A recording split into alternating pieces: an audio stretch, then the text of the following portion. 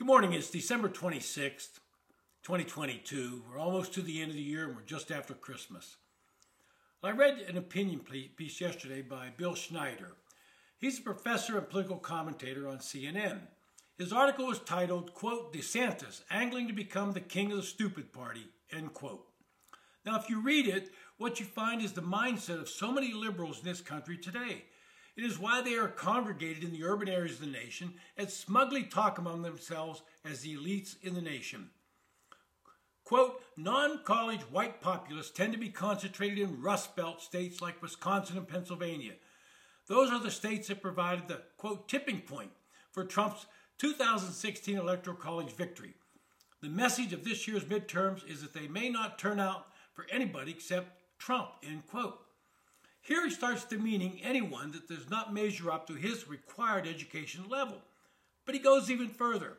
And I quote, without Trump at the top of the ticket, Republicans had a hard time rallying the former president's base of less educated, often rural, forgotten white voters in key states, end quote.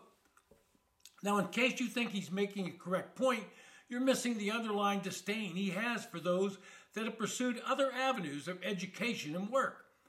In his opinion, they need the more educated and elites to lead them properly.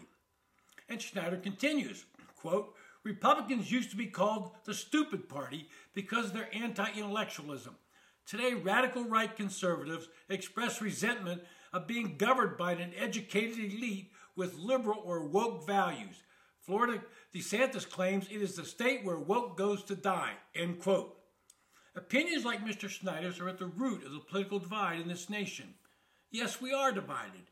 If you look at voting patterns in an urban versus non-urban conflict, urban voters want government to provide all the services to their needs, including free housing, free food, free medical care, etc. Non-urban voters want smaller government and individual responsibility. But calling one group stupid or living in, quote, flyover, end quote, states only serves to exacerbate the problem. And yet we hear these types of comments over and over from too many on the left. Not every Democrat or liberal thinks this way, but it's becoming more prevalent, especially within the Progressive Caucus, where I might add, some of them could use a better education because of the many verbal gaffes they continue to make, and you can't keep count of them. A classic example of this divide is the student loan forgiveness program. Urban voters who are more likely to attend college want their debt assumed by the taxpayers. They choose to study, in many cases, educational degrees that have little value in the workplace and now bemoan that they cannot afford to repay the money they borrowed. Many of these college attenders were the ones that laughed at the kids in high school who did not go to college but pursued a trade or vocation. They were the shop kids, and in their minds, the dumb ones. I watched this when I was in high school 60 years ago, and it still holds true.